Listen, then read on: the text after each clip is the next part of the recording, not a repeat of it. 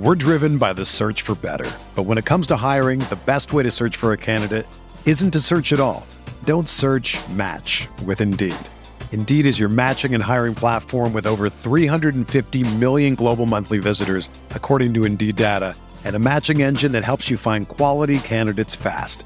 Ditch the busy work. Use Indeed for scheduling, screening, and messaging so you can connect with candidates faster. Leveraging over 140 million qualifications and preferences every day, Indeed's matching engine is constantly learning from your preferences, so the more you use Indeed, the better it gets. Join more than 3.5 million businesses worldwide that use Indeed to hire great talent fast. And listeners of this show will get a $75 sponsored job credit to get your jobs more visibility at Indeed.com/Blue Wire. Just go to Indeed.com/Blue Wire right now and support our show by saying that you heard about Indeed on this podcast. That's Indeed.com/Blue Wire. Terms and conditions apply. Need to hire? You need Indeed.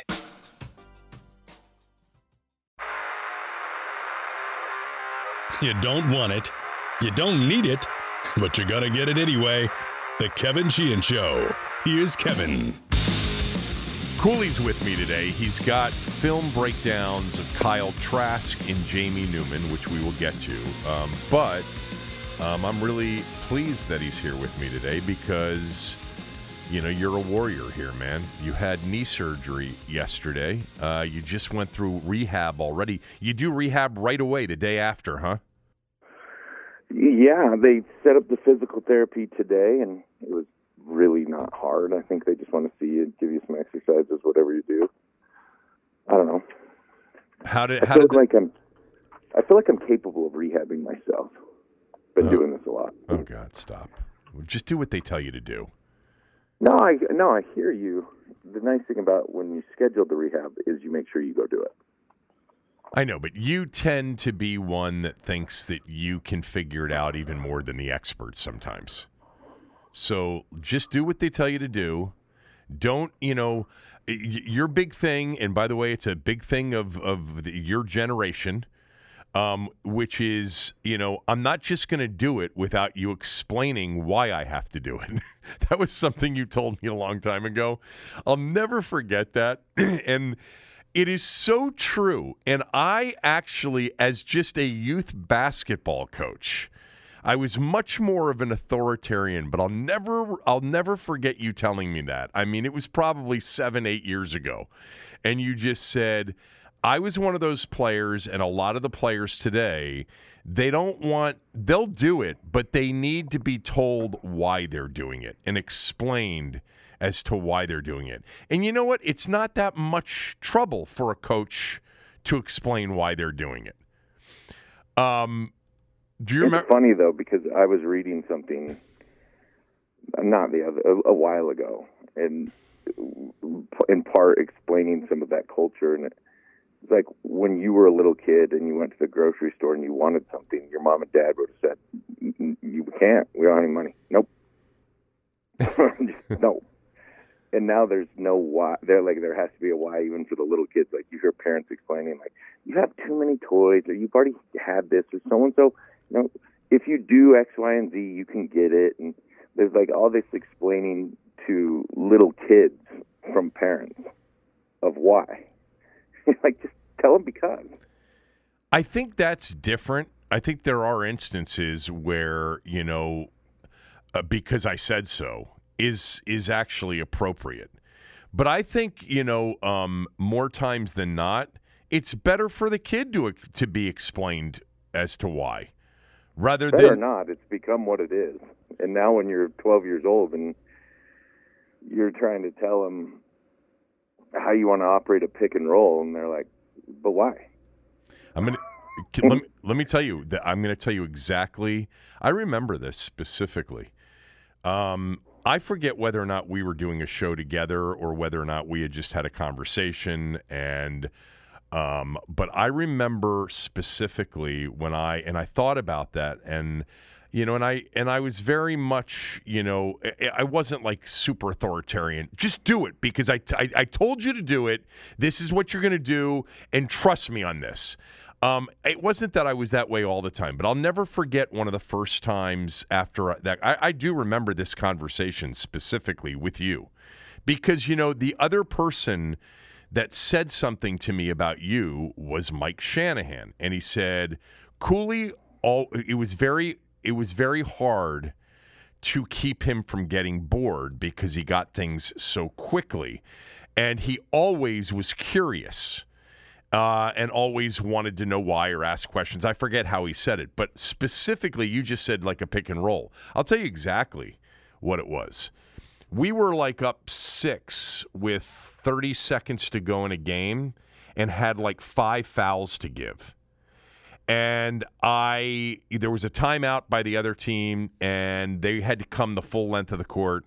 And I told my kids, I said, look, I want the ball to come up to half court, and then I want you to go for a steal, but I want you to foul the guy. Not intentionally. I'm going to tell the ref that we're going to use some of our unused fouls. And they were looking at me like, why? We're up 6, coach.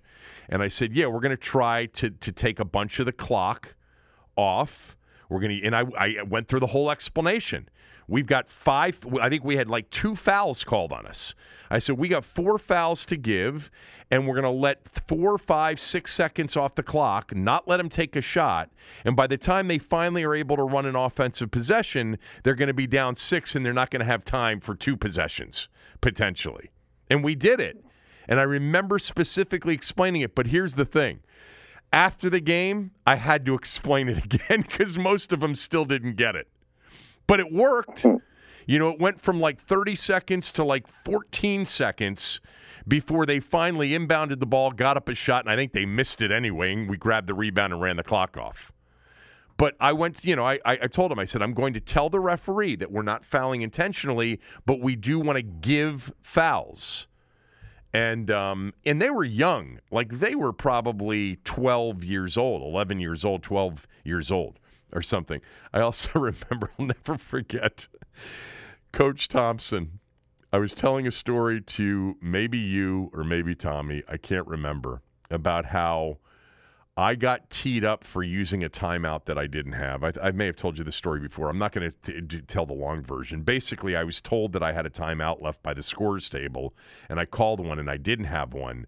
And I got hit with a tee, and it ended up forcing overtime, and we ended up losing the game. It was a massive mistake. But the scores table, I looked at him because I didn't have my assistant coach there that day, and I said, how many timeouts do I have? You've got one, coach. All right, great. Timeout.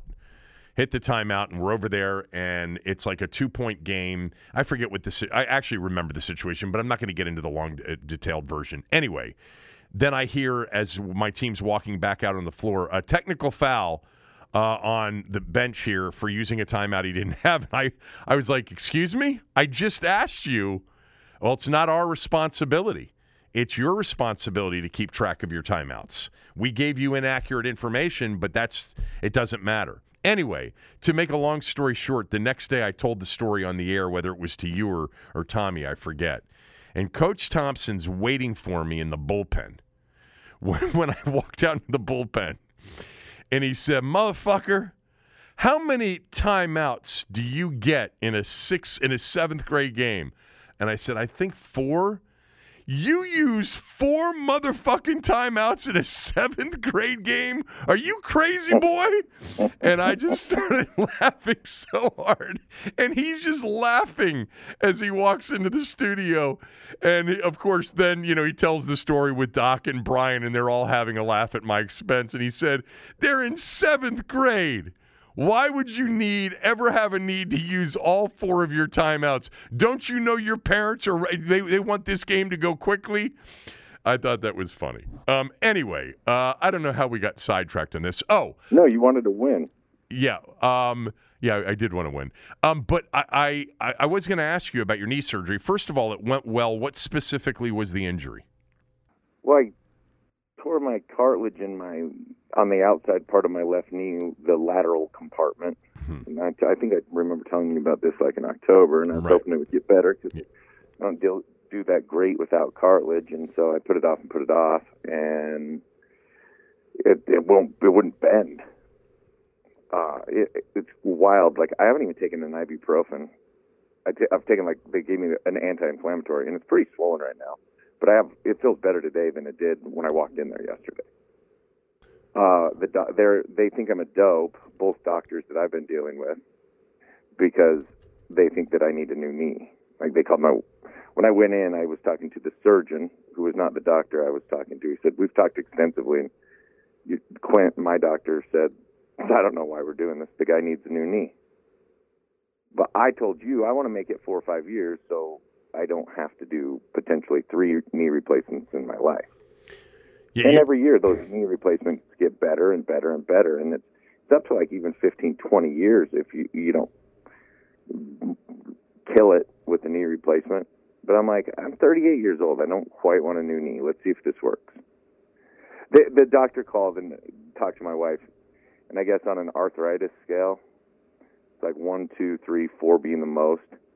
And he told my wife I'm a 4+ arthritis. So it'll be a couple years before I get a new knee, hopefully. But they do think that this surgery will alleviate a lot of this. I mean, you've been in severe pain for several months. They don't know. They don't know. Okay. But it's going to, because I know better than them. Of course you do. Well, here's the thing. The arthritis that I've had has been there since 2014, 2015. I mean, it's not fun, but it's manageable. I could go and play a game of football. I just can't jog or do crazy things like that. When I tore up the lateral side, which I don't even know how I did, I don't even remember. I know I didn't do anything impactful on it. Just one day hurt real bad. That sucks. I couldn't bend it. If you think of 90 degrees knee bend, I couldn't sit at 90 degrees for more than 2 minutes before it hurt. Yeah. Yeah. So, yes, I know it's going to help. It's not going to fix anything. All right. I have 2 follow-up questions. Number 1, you had this surgery in Wyoming, right? Yeah. Are the doctors there good enough to do this kind of surgery on someone like you? They absolutely are. Yes, okay. They are. Did you consider coming back to D.C. or going to, Denver or somewhere else to have this in a bigger city? Nope. Okay. With the knee replacement, and the doctors that do the knee replacements here, the guy that does it, everyone loves. He apparently has a phenomenal track record. I think I'd use the same guy for a knee replacement and just do it here. Okay. Secondly, but I would do a little bit more research on that. Secondly, I don't know that I've ever asked you this. What is the situation with retired NFL players right now and health insurance? Oh, that's a really good question. It's the first, you're covered for 5 years if you're a vested veteran. So that means you played 4 accredited seasons. I think you got to play 4 games a year to have a accredited season. And then you get this allotment of money afterwards based on every year you played. And if you remember last year, that's the money that all the guys were stealing with the fake orders. Oh, yeah.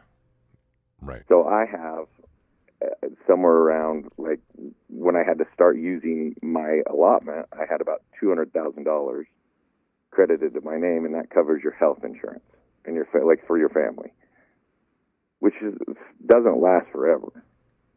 I mean, you think $15,000, $16,000 a year for family health insurance, or $12 for sure. Yeah.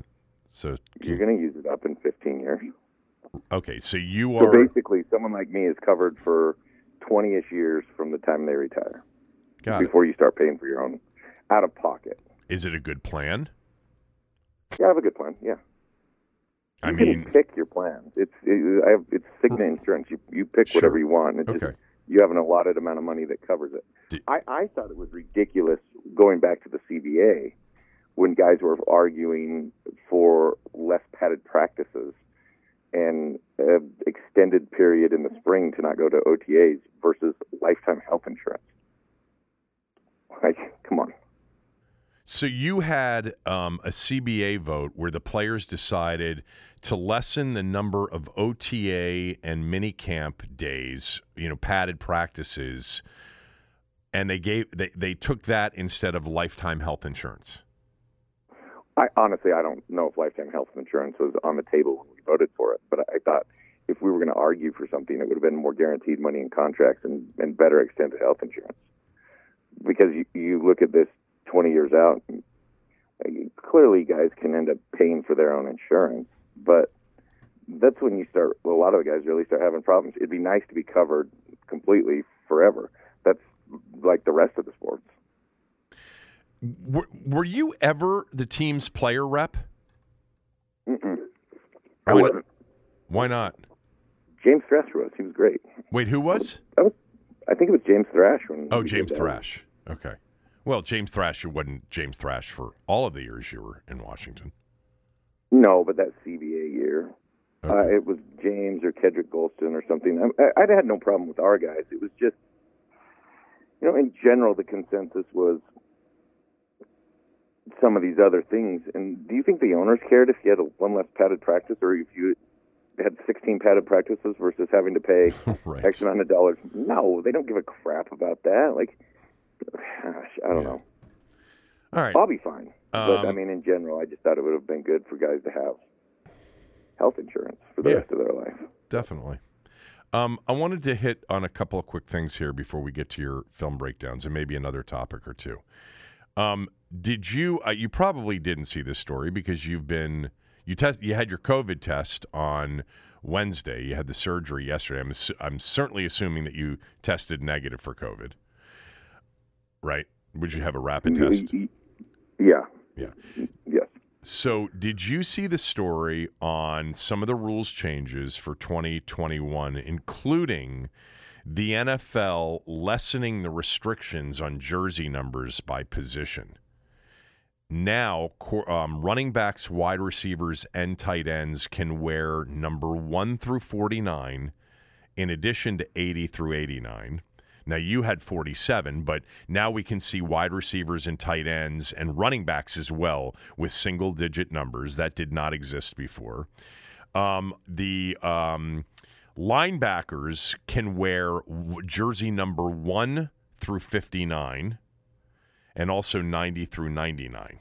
So linebackers used to have to be, I think, 40 through 59 and then 90 through 99. Now, linebackers can be single-digit numbers. DBs also can be 1 through 49. Those are the significant changes. So Tom Brady had a major problem with this, and he sent out a barrage of tweets after this. The first one was, "Good luck trying to block the right people now." Exclamation point, exclamation point, exclamation point, exclamation point. Going to make for a lot of bad football. And he attached the jersey number changes. And he said, why not just let the linemen wear whatever they want too? Why have numbers? Just have colored jerseys. Why not wear the same number? Dumb. He's obviously referring to, I believe, just what quarterbacks have to do to call out, Mike linebackers. 53 is the Mike. 53 is the Mike. I'm not really understanding, though, where there would be a lot of confusion as long as there is a consistent jersey number, no matter what it is, on the player. Tell me what I'm missing here. I think a lot of times when you start talking about picking up blitzes and picking up packages, you go into the week and you say, okay, who are the known rushers? And for the most part, the known rushers would be 90s numbers, and then maybe like Shaq Barrett wears 58. So like you'd be like, oh yeah, anyone with a 90s number and 58 are known rushers. The offensive line will always have those guys. And then we're going to look at the linebackers and say, okay, now we have 52 is the Mike or consistently a backer, so we'll identify these couple backers as the back's responsibilities. It's just going to make it a little harder for quarterback to identify collectively all the known rushers on any down and distance. The funny thing is, like, the team like the Patriots, who play guys everywhere, love this rule. It makes it so much easier for them to put guys all over the place. It's a little harder for the offensive line initially to identify all known rushers, and not that much harder. Now, instead of saying all the 90s, you got to be like, okay, 33, 56, 74, 92 are known rushers. the offensive line will always have those guys. It's a little more work. It's not a big deal. Yeah, it doesn't seem like it's a big deal. It's not a big deal in college where they can wear any of these numbers. Well, there's a lot of free hitters and free runners in college too. Yeah, that's true. Watching all these quarterbacks, there's a lot of free hits. Yeah, they don't get blocked up nearly as often. There were a couple of other things I wanted to get to here. I don't mind it though. I think it I don't know. I think it's fine for receivers to wear number 1 in the NFL. The offensive side, I don't care. I think it's good on the offensive side. I think it's fine. I think, that's something we've all gotten used to watching every other level of football other than the NFL. The NFL's always had this, kind of thing where you're never going to see a number 4 at running back. You're never going to see a number 7 at wide receiver. You're never going to see a number 9 at linebacker. I mean, Montez Sweat was number 9 in college. And actually, to me, it looks kind of cool. I always think single-digit jersey guys just look a lot faster. A guy wearing number 4 looks a lot faster than a guy wearing 94. It's ridiculous, but it just seems like it's always been true watching football. The punt returner that's back there wearing number 1 it just looks like he's more dangerous than the punt returner wearing number 47 or 46 or even 26. But whatever. I think it's fun. Yeah, nothing wrong with it. I'm fine with it. A couple of other things that I wanted to mention to you before we get to your film breakdown, and also another Dan Snyder and Alex Smith story.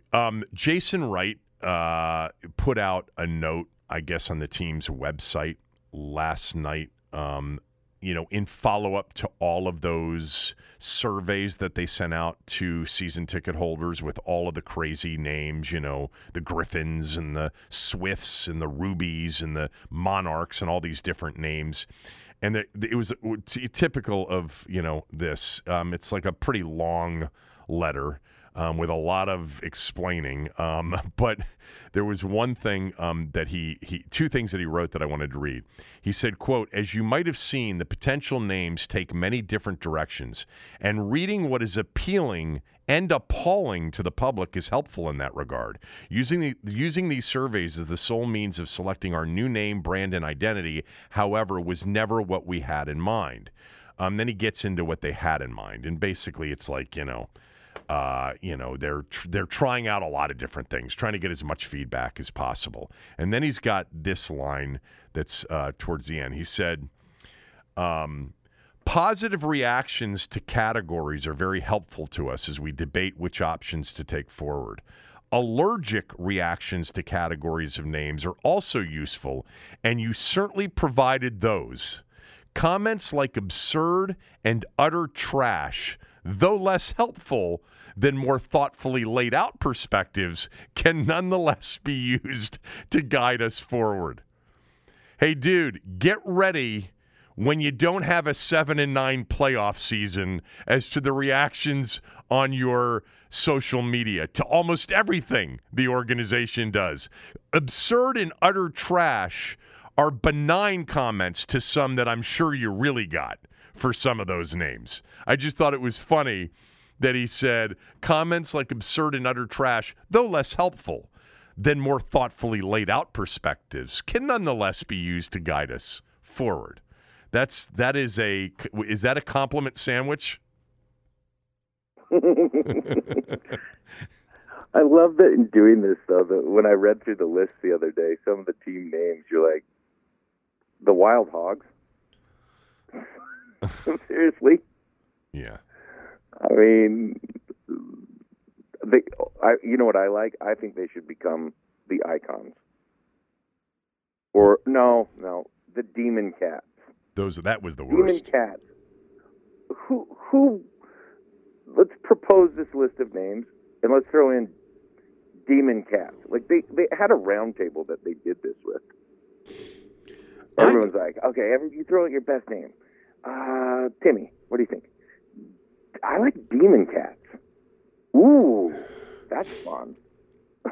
You know, I participated in something like 4 months ago. I can't remember exactly what it was. I don't know if it was a Julie thing or if it was a media thing. I don't think it was a Julie thing, actually. But I was on some Zoom call with, I think London Fletcher was on it. I think Smoot was on it. I think there was another meeting. I can't even remember at this point. I remember being like, God, I just don't give a shit about this. And I remember I think Doc was on it too. And maybe like some business person in the community or something that was a season ticket holder. I don't know if any of this that I did, I can't even remember the specifics, ended up leading to any of these. I just remember being the person on the call that said, look, I am lifelong from the womb. It was unpleasant to lose the last name, especially, in the context that it was lost. But with that said, I am definitely not moved one way or the other by the selection of a new name, as long as Washington is the lead part of the brand. Like, I just want my city to be the lead part of the brand, which is why I don't mind FC Washington or Washington FC. But whatever. I'm telling you, Cooley. Do you know what I like? What? Because since I went to all the reservations and did all the things, and again, everyone there told us, like, we don't want to be called the Native Americans. We don't want to be called the Indians. We're natives. We want to be called the natives. Wish they'd have just changed it to native. There's no way they're going to do anything that has any sort of link to Native American imagery or anything I know, else. but they did it a few years ago. Like, hindsight to it, we both felt a certain way, but hindsight to it, you probably could have kept the imagery, just become the natives.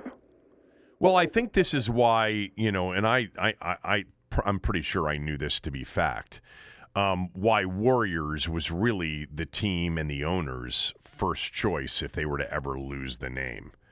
And I still think that is very much in the running, as long as they're able to do all the things they need to do, all of the legal stuff, all the trademarking, all of the, feasibility stuff, all that shit.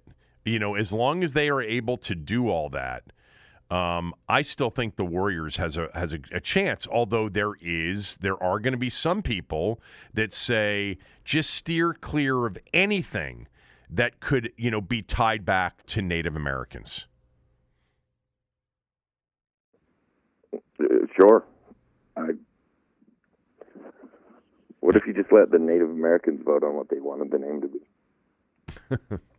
Because, as you know, it's a very fragmented world, and every reservation, all 500 of them, or whatever number there are, but there are, between like 400 and 600, they're their own entities. They all think differently. They all, their cultures are very different. I understand what you're saying, but if you listen to seriously, they were the native people here. If you were to say natives, you just can't find a negative connotation for that.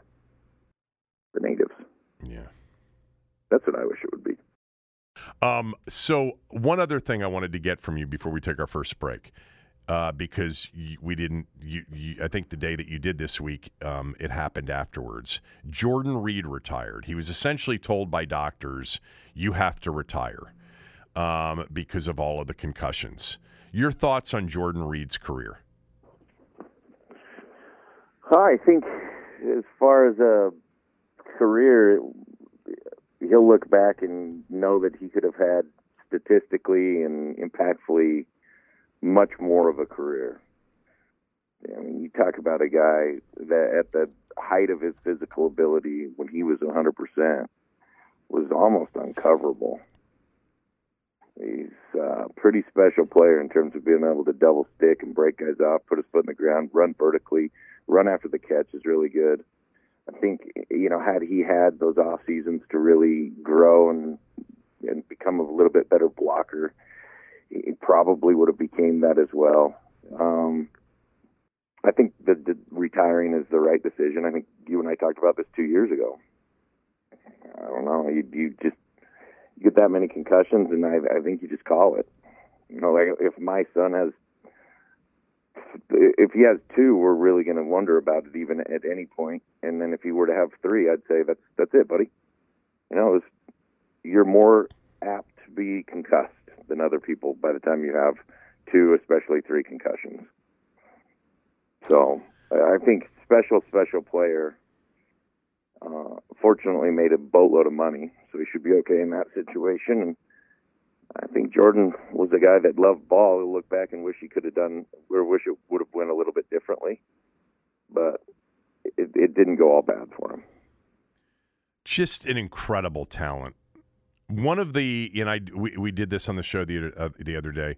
One of the greatest what ifs in Washington football history, and there are lots of them. Trust me, he's not at the top of the list, but he's, in that top 5 to top 10 of what ifs. If he had had health throughout his career and played 14, 15, 16 games a year for 10 to 12 years. He would have obviously been the all-time tight end pass catcher in franchise history. He would have passed you, right? More like you agree with that, don't you? Yeah, I think he should have passed me. Yeah. Yeah. And just I think if I would have played 14, 15, 16 years, he wouldn't have passed me though. So there's the what if to that, Yeah, that's true, but a different type of player than you were. Yeah, I think a little bit different type of player. I wouldn't call it like. There's certain things that he does that are just so quick twitch in terms of coming out of the top of his break, but I mean, not like incredibly dissimilar. I was an H-back there, and he became kind of the H-back. Well, who was I didn't make guys fall down coming out of breaks. Who was a better player, you or Jordan Reed? Who had more talent? Excuse me, you or Jordan Reed? We're just completely different players. Well, that's what I just said.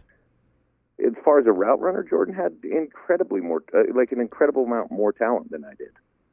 He was, I think, one of the best route running tight ends that I've watched play the game.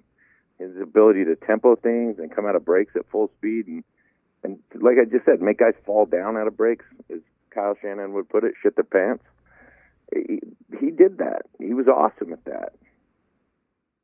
Do you know where you are on the all-time receptions list for the franchise?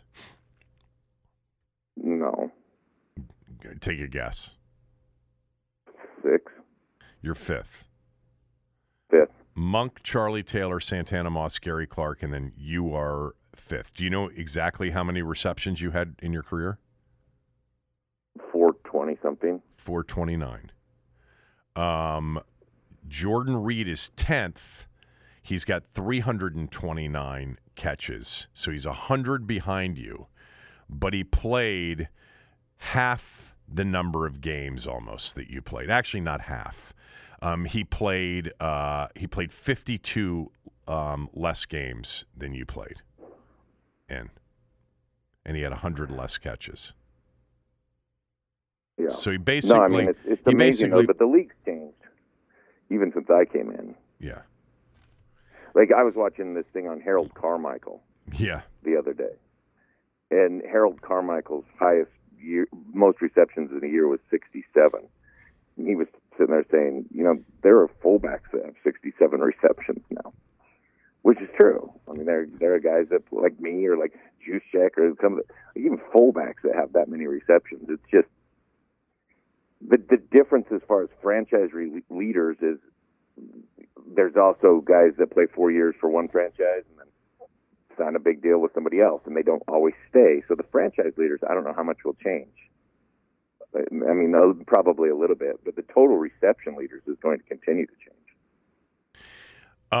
The other thing, that Jordan Reed is the all-time non-running back, because running backs always have a higher catch percentage, meaning receptions, targets, percentage of receptions to targets.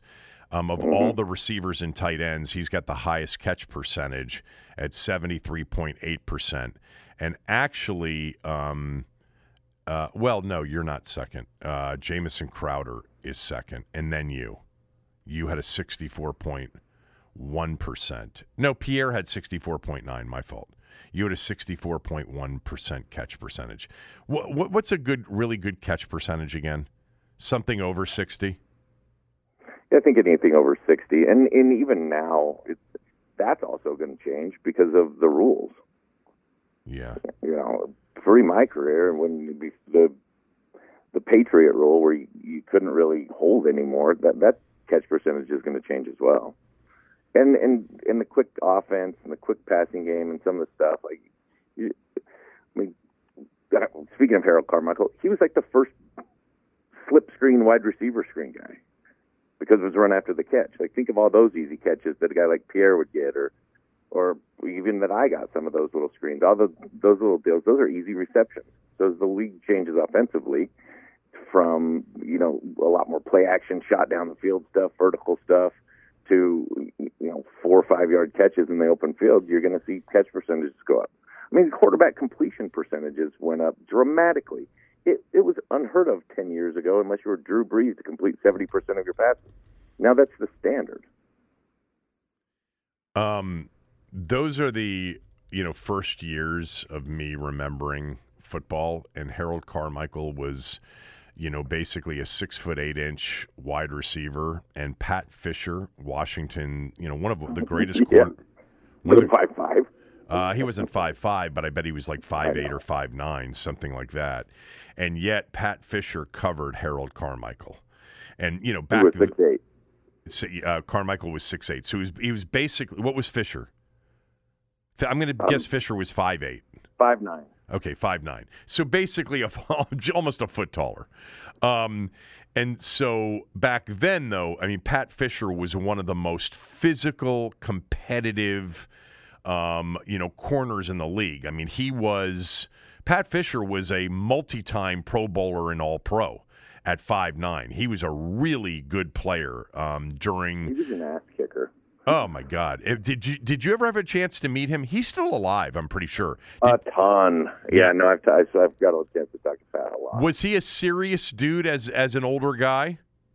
No, he's fun. I mean, okay. Yes, he's a serious dude, but he's got a great sense of humor. He was such a physical corner, and back then, you could be physical right at the line of scrimmage.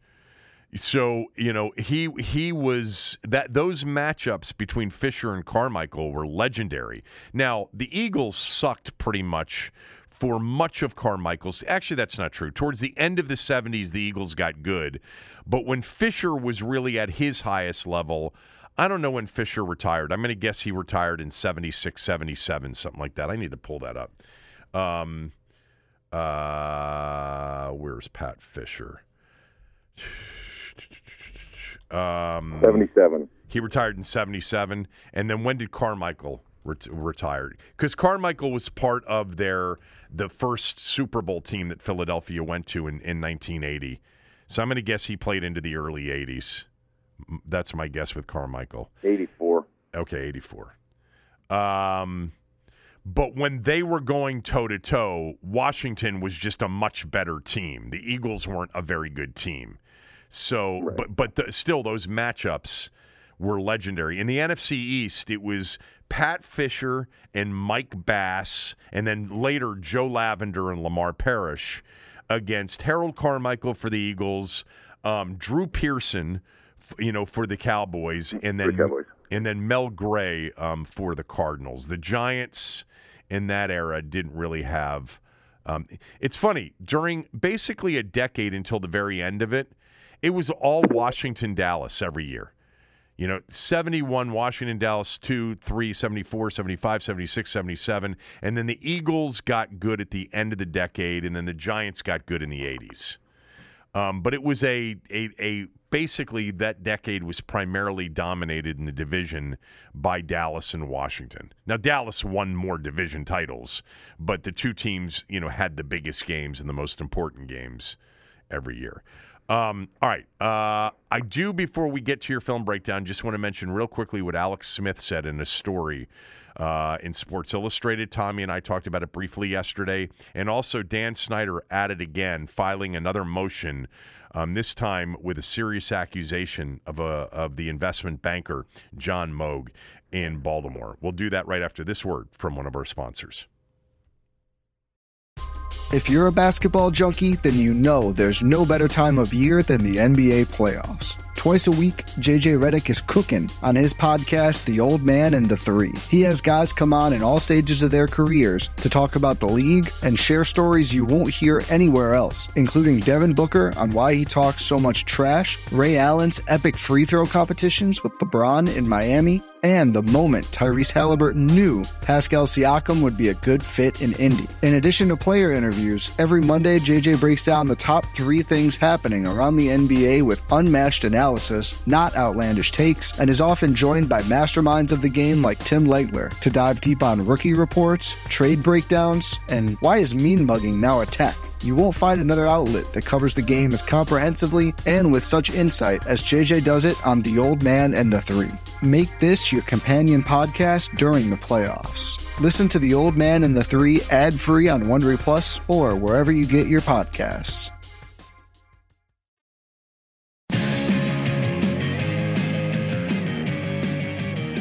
Two things, and then I want to get to Cooley's film breakdowns of the last 2 quarterbacks that he's going to do, Kyle Trask and Jamie Newman. So, Cooley, you probably missed this. You were having surgery. But remember about a month and a half ago, the GQ story that Alex Smith did, where he accused Washington of not wanting him, and he felt, sort of alone, and, they were surprised he came back, and they didn't want him. And then, he backtracked off that story a little bit. J.P. Finley reported in a story that one of his sources told him that Alex Smith thought a lot of the story was sort of taken out of context, and the writer didn't really understand football, yada, yada, yada. Anyway. This story yesterday in SI, which Tommy and I touched on, included Alex Smith accusing Washington's coaching staff of being patronizing to him. He felt that the coaches were patronizing. They believed that, and they preferred a cute story, but the comeback he wanted to, that they wanted it to end. His father, Doug, believes the team sabotaged his return. And, it goes on and on. Ron Rivera provided a statement on behalf of the team. He said, look, I was scared to death about putting Alex back out there. That's something I struggled with every day. It's unfortunate that he feels that we patronized him, because I can tell you that was not our intention. At the end of the day, I commend Alex because he proved everyone wrong and exceeded any reasonable expectations that anyone had set for him. He not only made it back onto the field, but led us to the playoffs. It was truly a remarkable feat. There was also a portion of this where Alex did admit that he told friends that he would not have complained if they had released him before last year or told him that he wasn't good enough or deemed him to be too much high risk, but that he was pissed off that nobody ever really, came to him with how they really felt. He was not happy when he was put on the physically unable to perform list. When they cleared him, at camp, basically he was critical of the tactics he said his coaches used to keep him sidelined. First, they placed him on the physically unable to perform list. Then the coaches asked him to carry extra weight, push sleds, and hurdle bags for drills, tasks he had never done in 15 pro seasons, let alone before his leg had to be rebuilt. Smith believed the team wanted to see if it could break him. And if that sounds paranoid, the team physician, Dr. Robin West, agreed. And ultimately, he feels guilty because Dr. Robin West isn't with the team, and he wonders if his relationship and some of the things he said about the team were the reason why. Look, the net of it is this for me, and then I want your reaction. I've said this a million times. The team did not have to put him back out there. It was a massive risk to do it for this team more than any other team in the league. And I think that's the big part that Alex is missing. The context of this organization being for 2 years leading up to this criticized for the way they handled Trent Williams, whether it was right or wrong. An organization that was reeling in terms of public perception as it related to health-related situations and a lot of other situations. And Alex Smith just didn't get the fact that everybody that watched Project 11 didn't think he would play again. They were absolutely justified in planning to move forward without him. were absolutely reasonable in their reaction that they were surprised that he was cleared to play, and were absolutely justified in being totally angst-ridden over putting him on the field.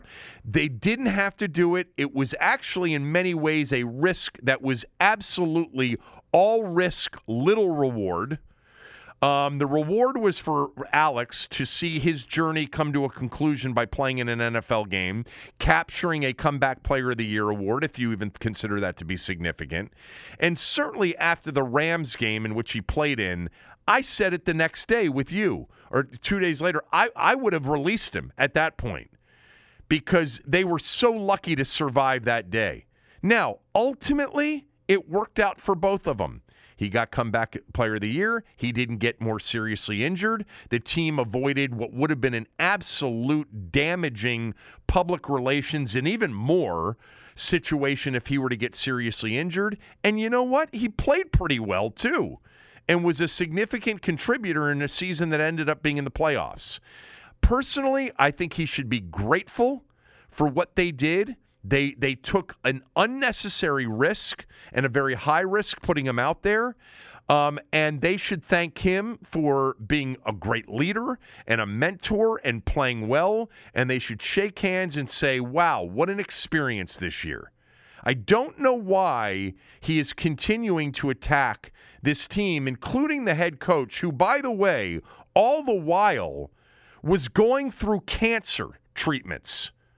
So, you know, the decisions that were being made by the head coach and by this organization, but by the head coach, were under a little bit of duress to begin with.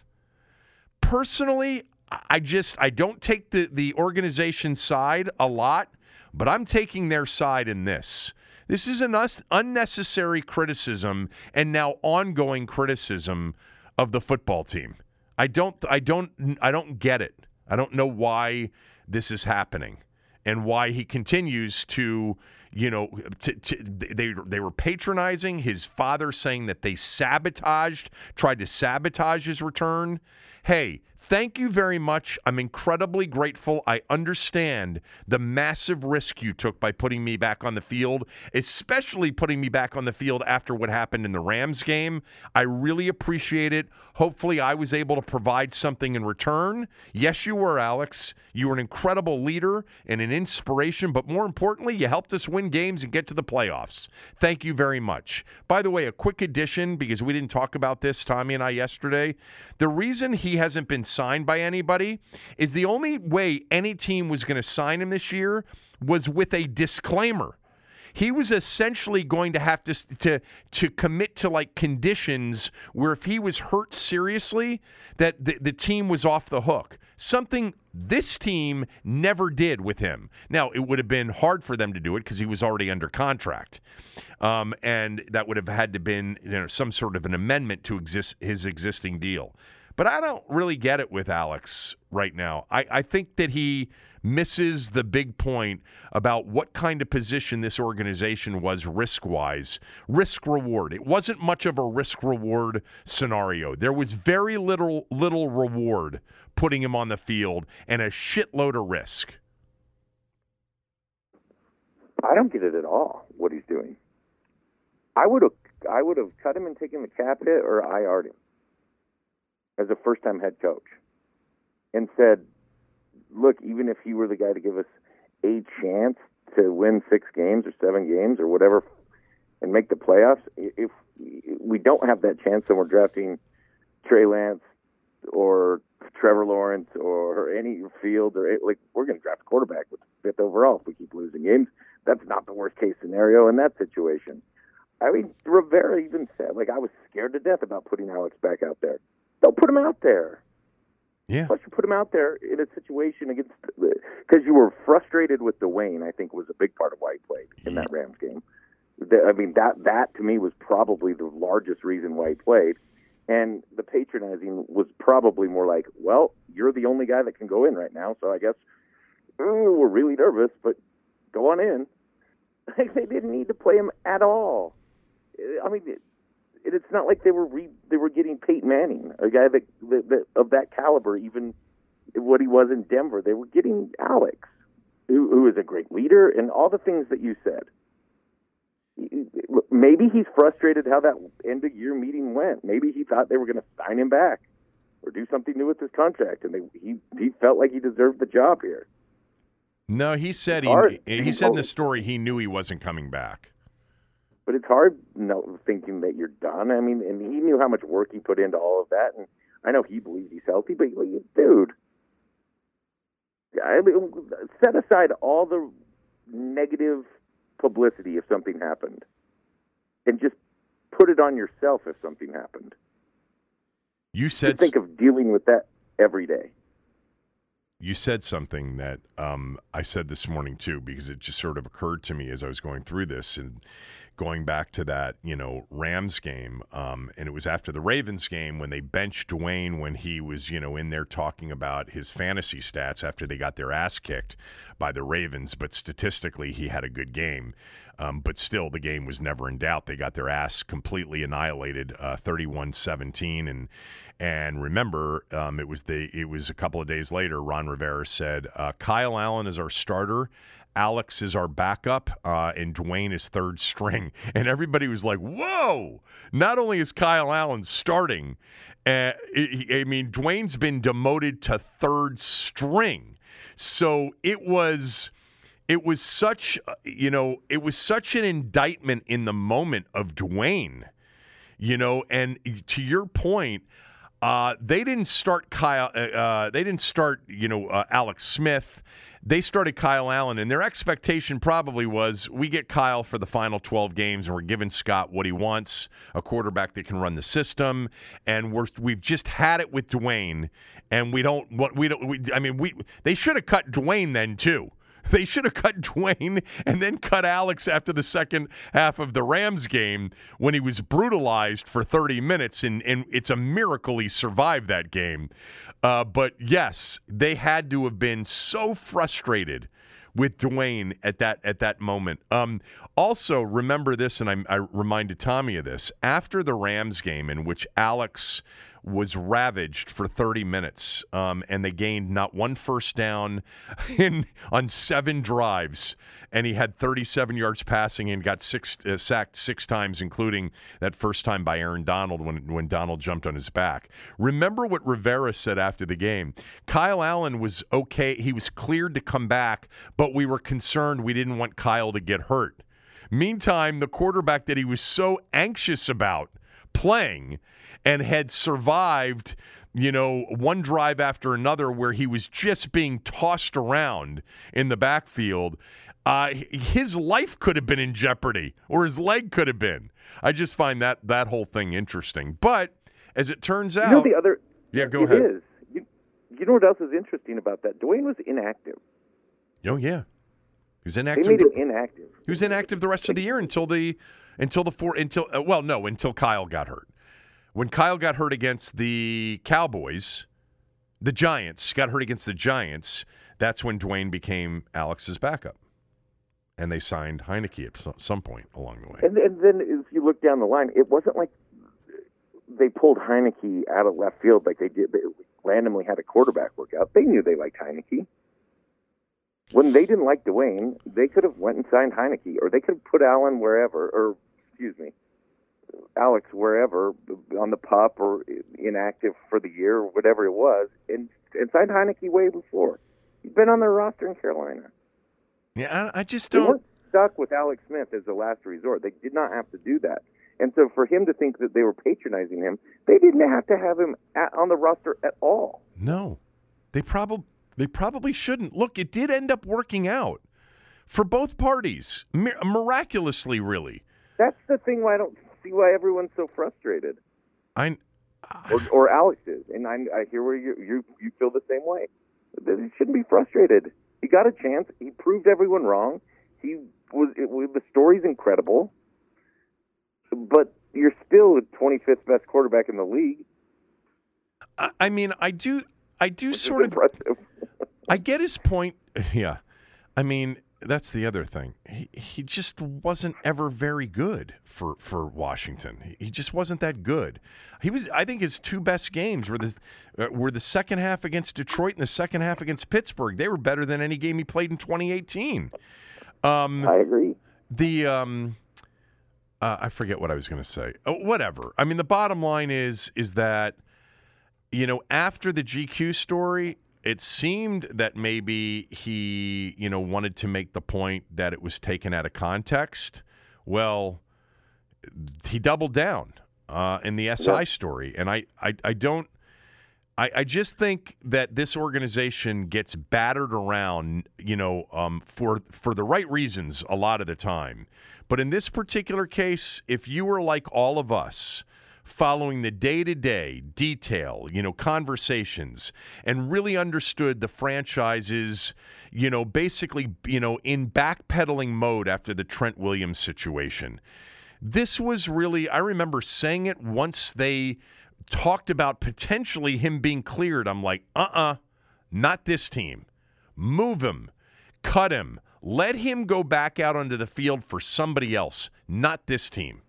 You don't need that. You've got a new organization, a new staff. You're not winning the Super Bowl this year. He's not your long-term answer. And the only thing that can come of it is something terrible. And you don't want to be the team that put him back out on. Rivera said that. I didn't want to be the guy to put him back out there and have him get injured. But it was more than that, Ron. It was this organization putting him back out there. And they didn't have to do it. They shouldn't have done it. It worked out that they did for him and the team. And that's why everybody should just, be incredibly thankful of each other. Recognition of what the team did and the risk that they took with very little chance going into it of a high reward. And him, performing and doing a pretty decent job and helping them win some games and get to the postseason in a year in which the division sucked. The other story, real quickly, Snyder continues to, he's got the big lawsuit against the Indian company that put out the stories, the fake stories about Jeffrey Epstein. Last week it was him going after Bruce Allen, which you never did weigh in on.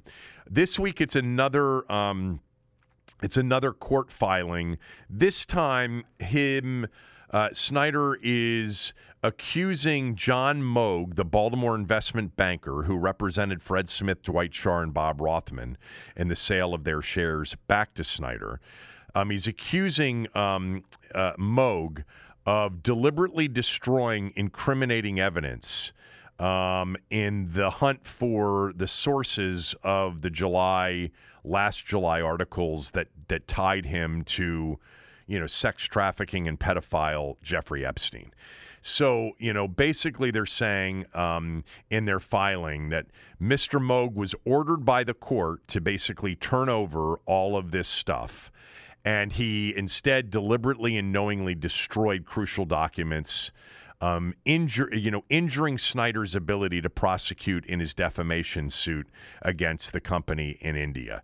Now, couple of things here. Tommy mentioned this yesterday. I don't know who gives this person advice, and I'm sure he doesn't listen to it anyway. But this is one of those situations where is the juice worth the squeeze? Every single time. We're now into a weekly story about Snyder filing some sort of discovery motion, which brings up every single time Dan Snyder and Jeffrey Epstein's name in the same sentence. Every single time. I mean, think about it. The bottom line on this is for people that weren't paying attention to any of this last summer, and most people aren't in tune with what internet rumors were out there last summer, but all they keep hearing in story after story is, Snyder and Jeffrey Epstein? He just keeps reminding people of this thing. Secondly, where is this headed? Like, if he does win this defamation suit against this company in India, and let's just say John Moog did something where he, criminally, destroyed evidence or destroyed, knowingly destroyed something that a court told him that he couldn't destroy. And they've got proof of that, which they could. Like, they could have emails from the other end. Whoever he sent these emails to could have copies of these emails. But where is it headed for him?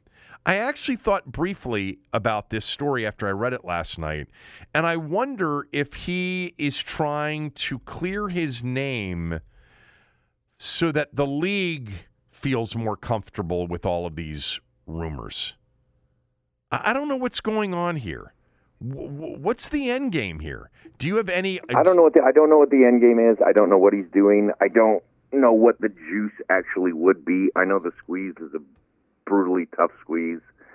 I think the NFL is pretty qualified, and I'm sure 31 other billionaires are pretty qualified to actually clear his name within that organization or find enough details that they don't need a legal filing for this. I don't know if he's going to get any end result that he really wants. I can't imagine that calls or texts between Moog and Allen will ever be uncovered. It'd be hard for him to subpoena Bruce anyways in that instance. Look, he has every right to defend himself. Yes, he does. And I don't want to say that he doesn't have every single right to defend himself, but to your point, what's he going to end up gaining out of this? You know, he fought these other owners for a year on all of these things when he could have just did the deal a year ago that he did recently. So it seems like a lot to do and a lot of continued news. And I do hear you that the names are both together, but the more you see someone attacking it that it's false, I think the more you tend to believe there was nothing there, and I would believe that there was nothing there. So someone set something up, but where are you getting? How are you going to get that? What's your justice here? You going to get justice out of this?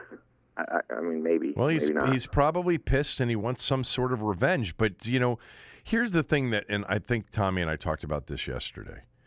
If Dwight Scharr and Jessica McLuhan and Bruce Allen and Mary Beth Evans or whatever her name is, I'm forgetting what her name is, the other woman that was Dan's administrative assistant for many years, and John Moog and all these people were trying to create fake stories to demean him and somehow force a sale because the owners would be like, oh, are you kidding me? Like, do you think that the owners wouldn't check to see if this was real or not?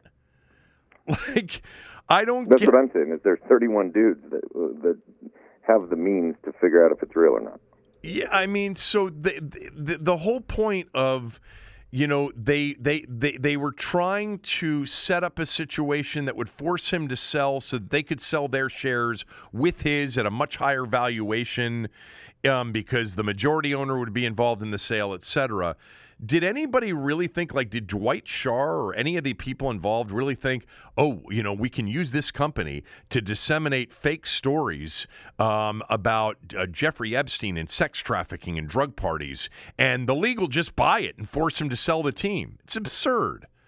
It's absurd. And again, I'm repeating this ad nauseum, I realize, but the irony of the whole thing, again, is that story and all those stories that came out before the actual Post story came out later that week actually made the Post story seem less than what it was. It actually benefited Snyder in the moment, all of the crazy rumors.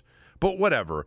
I don't know where this is going. I asked Neil in Rockville, our good friend Neil in Rockville, who is an esteemed Montgomery County lawyer. I asked him this morning, I said, where is this going?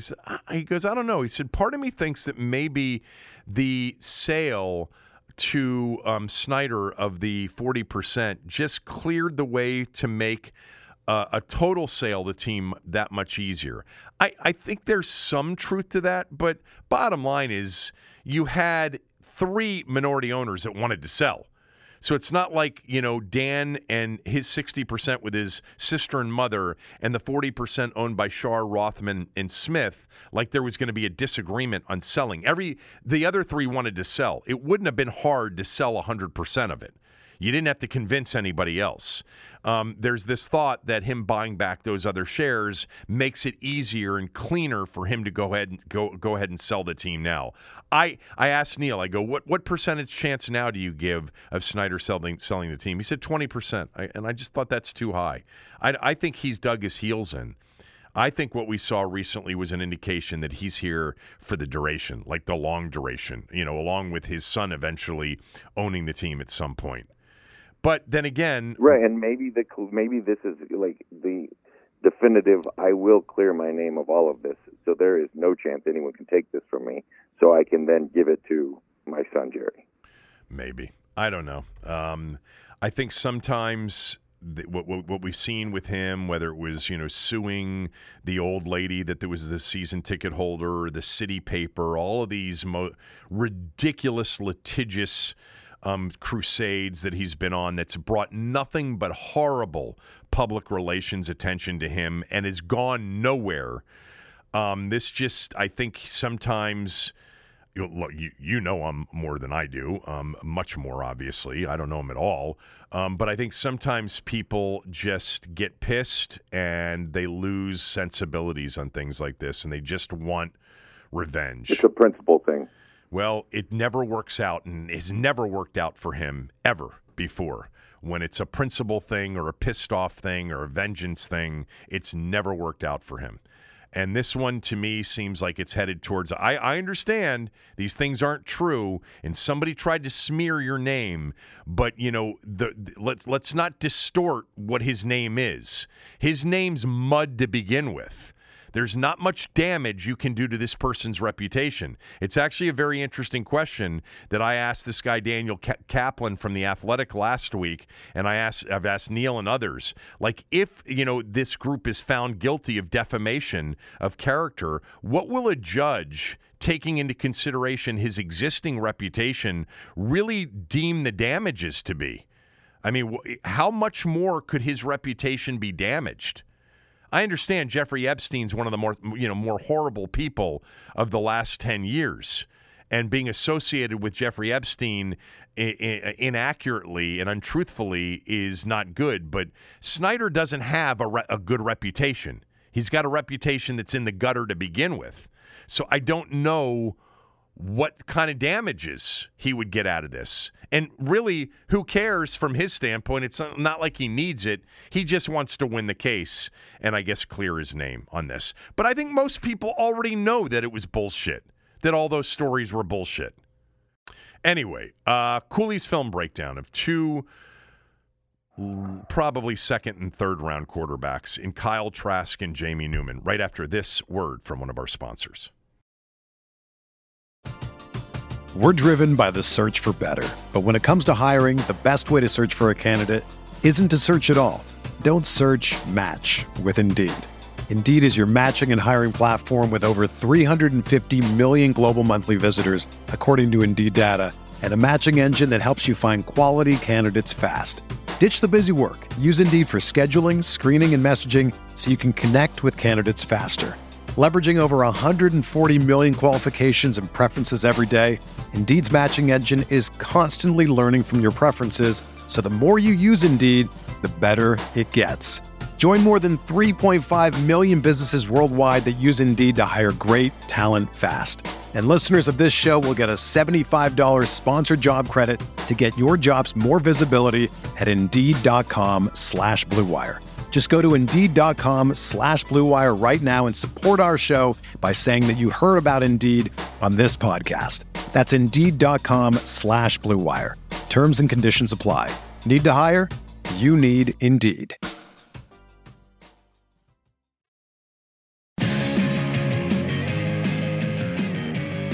Cooley's got two more quarterbacks to do, and then we'll get to a lot of the other players that potentially could be there at 19, or if Washington traded up maybe a few spots for a linebacker, we'll get to all of those players next week. He's going to do Kyle Trask and Jamie Newman today. I'm a Kyle Trask fan. I think he, to me, has looked like a pro quarterback. Am I right or wrong? There are times that I think you would be right. There are times I think you could be wrong. So let's talk about Trask. First of all, I think Florida did a really good job with offensive design game planning week in and week out, knowing how to beat coverage that they were trying to attack. They had two of the most versatile weapons in college football in Kyle Pitts and Kadarius Toney. The backs are good, especially as a receiver. And they got open receivers and open tight ends and open looks a lot. Dan Mullen's great, Cooley. Dan Mullen is a great offensive mind. Oh, yeah. If you want to run college football and run an offense, watch Florida. Yeah. If you want to run a high school offense, watch Florida. Their design is really good to get guys open a lot of the time. So the positive with Trask, one, he can throw some dime balls. And I noted, it seems like every ball to Pitts is a dime. It just catches everything, man. I mean, and Kadarius Toney is also pretty incredible. They have a lot of open number ones and number one looks. He does a really good job initially holding his eyes off of number one to throw number one. But in instances where I see that, I just think he's been coached to look this way. You're not really necessarily looking at anything in particular. You're just holding somebody to go back to number one. I see that commonly with all of these guys I've been watching. As far as feet in the pocket, I think his feet are pretty good in the pocket. I think he's a statue back there at times. He's not overly athletic. Right. But in terms of base and feet, I think his feet are okay. Maybe a little bit slow. He can make adjusted arm angle throws, but it's not natural. And when he does adjust arm angle throws, it's not with great velocity. I do think he has the ability to drift and field pressure. The problem is again, he's just not that good off platform with arm velocity. He will drift. He does understand where pressure's coming from, though. I think really good touch, especially when wide receivers are open. He can make progression throws, and Florida did a lot of this when they weren't just going number one, drawn up. He can go across the board from left to right. And so it's not necessarily working one side of the field to the other. It's 1, 2, 3, 4, 5. And you see Trask be able to find the open receiver fairly quickly. He's a big, strong dude. He's tough to bring down. I like that. He will step up in the pocket, and he does make good, subtle movements to reset himself in the pocket. Back again to his feet. I think his base is pretty good. Subtle movements in the pocket are good. Ball's usually out in decent timing. Doesn't hurt that there's a lot of design to open number ones. But there are times when ball's not out in timing, and it becomes a problem. And I actually noted this. There was a huge blow-up shot on Pitts against Georgia, where he was out of the game the rest of the game. I'm sure the DB got ejected. He's thrown a post into the middle of the field, the tight end Pitts, and it's so late. Why can't they eject the quarterback for this? Come on. No, I'm not coming on. You can't eject a quarterback for a bad throw? Can you eject a left tackle for whiffing on an outside linebacker that spears the quarterback and puts him out of the game? Well, he had the choice whether or not to spear the quarterback potentially. Okay. Sometimes that DB trying to go pick a ball or run into a spot doesn't always have the adjustment. The negatives that I see in Pitts. There's a lot of times that he'll predetermine, especially when he's going to Pitts, and he'll miss other open dudes. The big negative, I think he shits the bed to pressure. And it's like you can't just throw up a wounded duck for skeet shooting practice. Like, you got a poor protected play, you got something going on in the backfield. He cannot just drift back and let one go. And he does this a lot, and it's a problem. A lot of his picks resulted in just eat it plays, go make a play, run around, create. He is not a creator. He gets pressure in the pocket, and this just throw it up thing scares the shit out of me. His accuracy, I think, is good. It's not great. His arm strength is wanting. And I know he had a good pro day and showed arm strength, but I don't see dynamic arm strength, arm talent, as people put it. At times, he even throws like a slider, especially going from right across the field to the left. You see the ball dive on him at times. We mentioned the throw it up into pressure. There's some shaking my head throws. Like, what are you seeing, bro? Like, I'm questioning what you're seeing with some of these things. One of those picks against Texas A&M, it ends up being called back, and it's crazy. Like, how many of these picks that I've been watching over this year of quarterbacks that get called back to some random thing? And he's drifting back, pressure. He throws a 500 ball into the middle of the field to a receiver who's triple covered, and It's like maybe he thought he was going to get it over the top, but doesn't have the arm, especially drifting back, to get it over the top. And the DB just stands under it and picks it. He's not getting hit. He's just drifting, throwing. In that, I question like big picture vision, like entire field vision. I'm not sure. And I wrote this. Like he has this tendency to make a bad play a worse play, or to make a full shit sandwich out of a little pile of shit. Like, go find something, go make something happen, check it down, throw it out of bounds, throw it at someone's feet. Don't make a bad play a worse play. And I get that you're trusting receivers to go bat balls down or make plays, but some of those throw-out plays scare me. Overall, I like Pitts. Trask. Trask. I love Pitts. I love Kadarius Toney. I like Trask. I think that he's got a little bit of growing to do. I don't know if the true high-level arm talent, high-level athleticism is quite there. I think he's probably a backup as he progresses in the league. Don't you think he... To me, I still think he's better. If I were to bet on who's taken sixth, right, who's the best of the rest, we did Davis Mills, and we did... Mond. And we did Mond, and we did... Yeah, Davis Mills and Mond. Trask will probably go before Mills or Mond. You do think that, because that's not how it's being mocked. I think that there's a chance. I don't know where it goes. I don't see any of them being a second-round pick. I'd be surprised if any of those three went in the second round. Don't you think he throws with great touch, though? Remember we were talking about that the other day? Like, he just has... I bet he played other sports. I do think that he has some touch on the football. I think that's... And I listed that as one of the positive aspects, is that he does throw with touch. And he'll throw a touch into, like, one-on-one type of routes where he kind of back shoulders it or lets his guy go and get it. I think... If I saw more of a true ability to drive the ball vertically into the middle of the field, I'd be really impressed with the fact that he threw with touch. But I think throwing with touch is where it ends with his arm talent. Okay. You said that you think he totally shits the bed when he is under pressure. I just can shit the bed under pressure. I said he can move in the pocket, but his big mistake throws happen to be under pressure, making a bad play a worse play. He never struck me as a guy that was afraid to take a big shot. And it's not that I see that. I just see a guy that doesn't want to take a sack. And sometimes a sack's okay. He's a big, strong dude. He is. He's tough to bring down. He is. He's a big dude. He's slow. He is slow, but, they, just out of that offense, there's enough, QB draw and zone read where, it's not like he's Brady. No, I think he ran a 4.98 at his pro day. That's not terrible for a quarterback. No, anything under 5 flat's not terrible. Yeah. All right. So overall, you do have him ahead of Mond and Mills, but you don't. You basically said Mond and Mills were fourth-round guys, but you understood that they may go before the fourth round. Is that Trask? That's how I feel. That's completely how I feel based on watching film of these guys. And obviously, things can change when you start talking to them, sure, having them into your building, some of the different intangibles that you're going to get to know. Like, I've never talked to Kyle Trask. I don't know who he's this dude. I don't know how smart he is. Davis Mills seems like he's really, really smart when you watch him talk on YouTube or about breaking things down. And it's just, I haven't seen enough Davis Mills.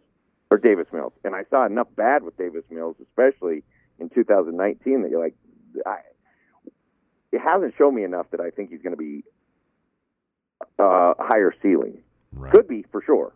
But in terms of watching game tape on these guys, there's enough questions with all three of them. All right, let's do Jamie Newman right after this word from one of our sponsors.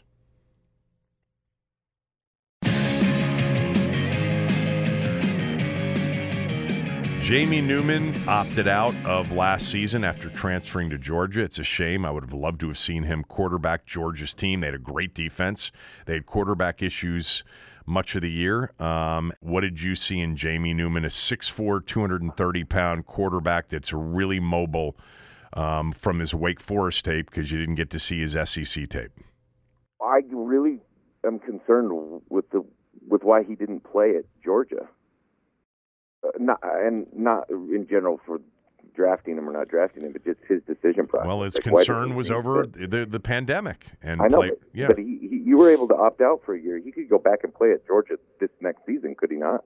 Yes. He should. Okay. He should.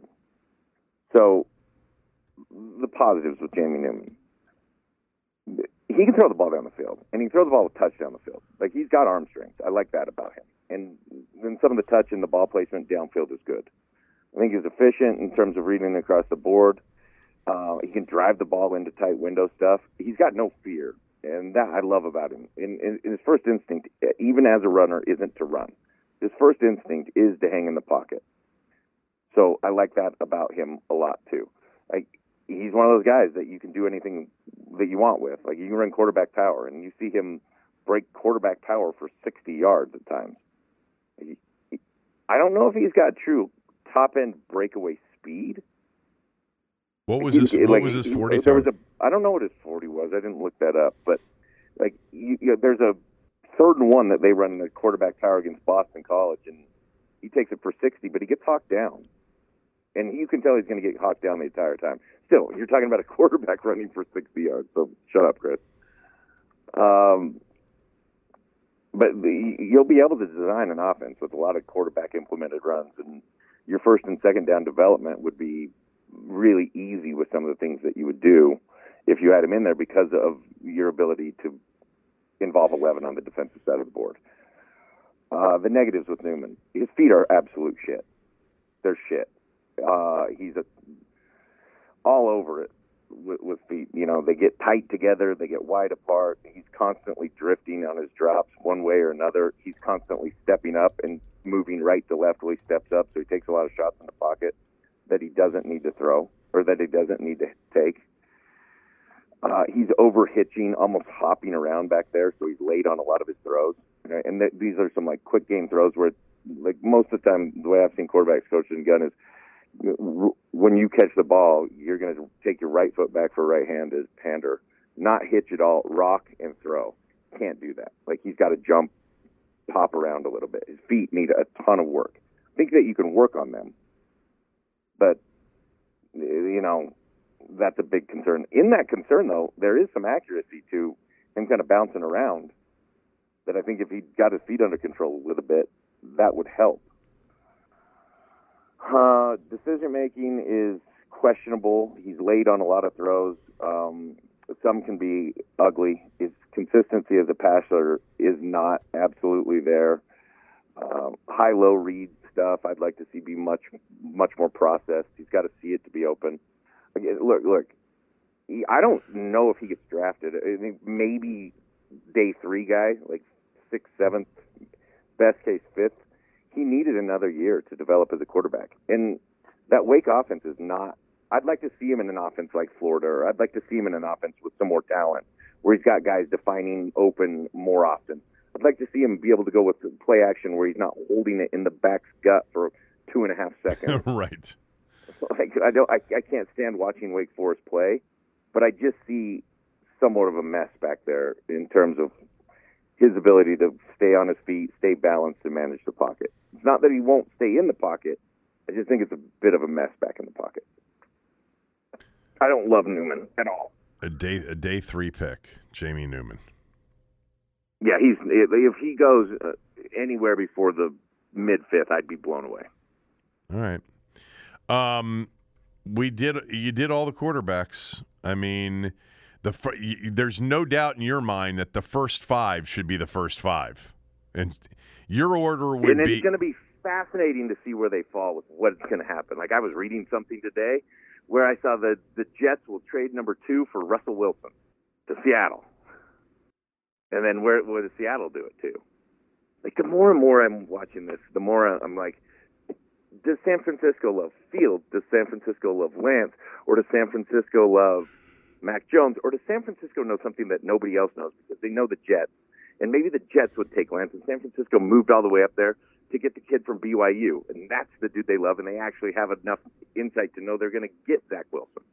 Like, I personally, I think right now, if I graded them out, it's Wilson 1, Lawrence 2, Jones 3, but Jones is kind of maybe not as high of a ceiling guy, like Daniel Jones kind of guy. Lance 4, for me, Fields 5. Yeah. And then everybody else you wouldn't take before the Trask, fourth round. Trask, Mills, Mond, Newman. Whatever. Yeah, Maybe. I mean, there are other guys you didn't do. A lot of people, a lot of the Notre Dame people really think Ian Book's a winner. And, the kid from Northwestern, Peyton Ramsey, some people like, and then Felipe Franks, I think, personally stinks.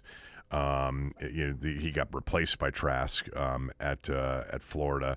And then there's Alinger from Texas, who is really so much more of just a runner. So, Book would be the guy. We'll see where they fall. Yeah. I have no idea what's going to happen. I would be very surprised that if the Jets, after trading Darnold, decide to make a trade. Look, Russell Wilson's a known, and, Zach Wilson isn't a known. And we've done the exercise. It's 25%, basically 26% hit rate on first-round quarterbacks over the last 15 years or whatever. I don't know, man. Would you trade number 2 overall for Russell Wilson at this point? What is he? 33? 32? Is he that old? His first year was 2012. 32. So 32. He turns 33 next year. Yeah, it's crazy because, the thing is with the new staff and you believe you're going to be good on defense, like Russell Wilson right now takes all rebuild out of the equation. I think I would. I think just the known versus. I mean, there's a very good chance that any of these guys could be complete busts. The quarterback thing. This is why I'm happy about Fitzpatrick. I know I've got a professional quarterback next year for the team next year. He's a professional quarterback. He's been doing this forever. He knows what he's doing. The thing that's crazy with Seattle is why do they keep entertaining this Russell Wilson thing? Because what are we missing here? What do they not like? He doesn't like them. Well, there's something there.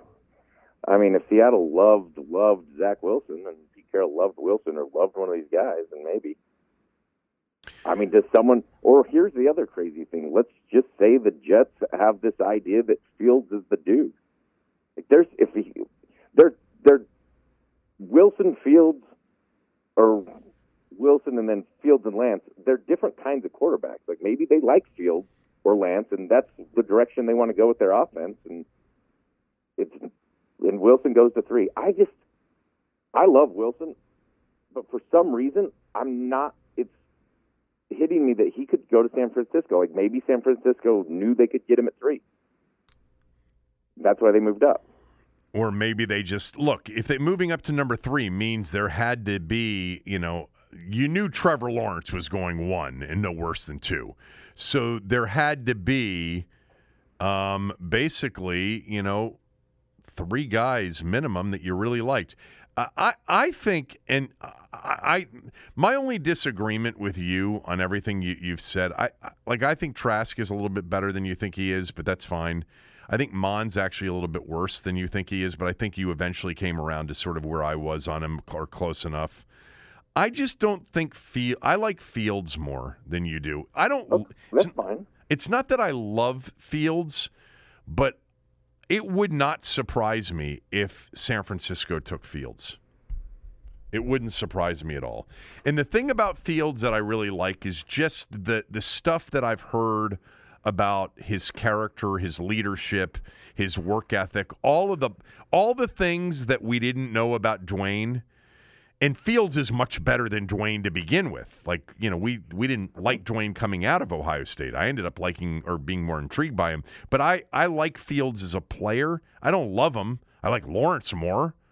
I probably like Zach Wilson maybe equal.